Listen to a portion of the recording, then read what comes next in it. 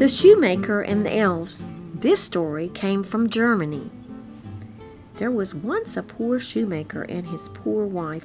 They lived in a poor house and had a poor business. In fact, business was so poor that all he had left was enough leather to make one pair of shoes. "Poor us," said the shoemaker that evening.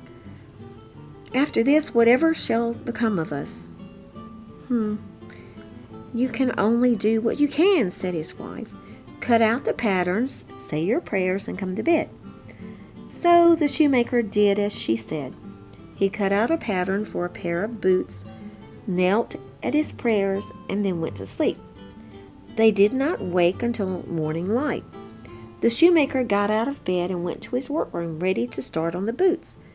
But when he got there, what did he find but a pair of boots, so beautifully sewn he could never have made the likes of them. "Wife, wife," he called. And there was such wonder and fear in his voice, she ran in from the kitchen where she had been making their poor breakfast of milk and bread. When she saw the boots with their tiny, perfect stitches, she shook her head. "Maybe," she said, "maybe this is the answer to our prayers."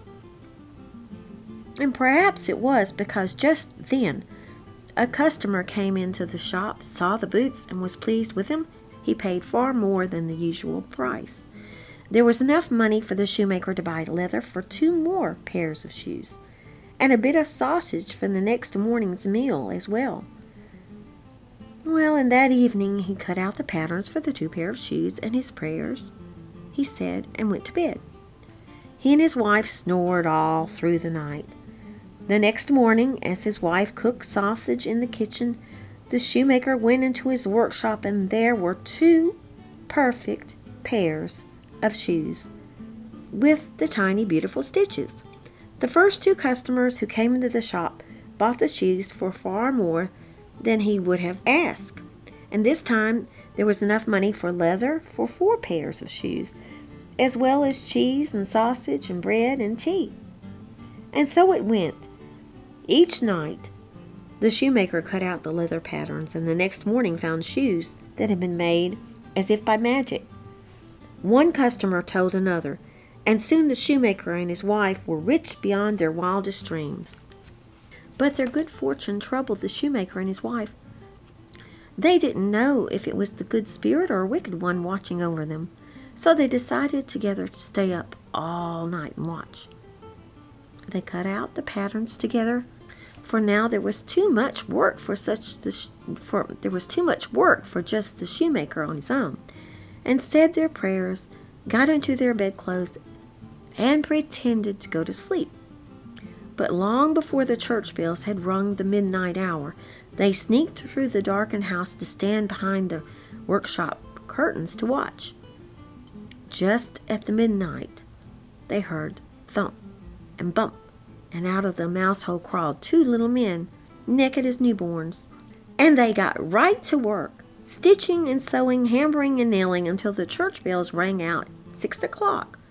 Then they set the newly made shoes on the shoemaker's table and disappeared back into the mouse hole, with not a word spoken the entire night. "Those little men have made us rich, husband," said the wife, "yet they have nothing for themselves. Let us make them tiny shirts and pants and shoes, so they will not freeze to death." "Poor mites," her husband answered. So they worked all day to make the gifts and set them out by the new leather patterns at night. Then, saying their prayers, they went to bed, this time to sleep. But right at midnight, after the bells had tolled, the shoemaker and his wife were awakened by a commotion in the workshop. There was laughing and singing and a strange caterwauling. They got out of bed and tiptoed down the hall. The little men were dressed in their new clothes and shoes, and they were dancing about, singing, "Look at us, dressed for the day. We'll make no shoes, we are away." And off they danced across the table, jumped to the floor, ran into the mouse hole, and were gone. They never returned. The shoemaker and his wife were not sad, because they'd paid the elves in kind for all their hard work. And in fact, their customers continued to double and triple So the shoemaker and his wife did, indeed, live happily ever after. A kindness done, in kind returned, gives happiness to all concerned.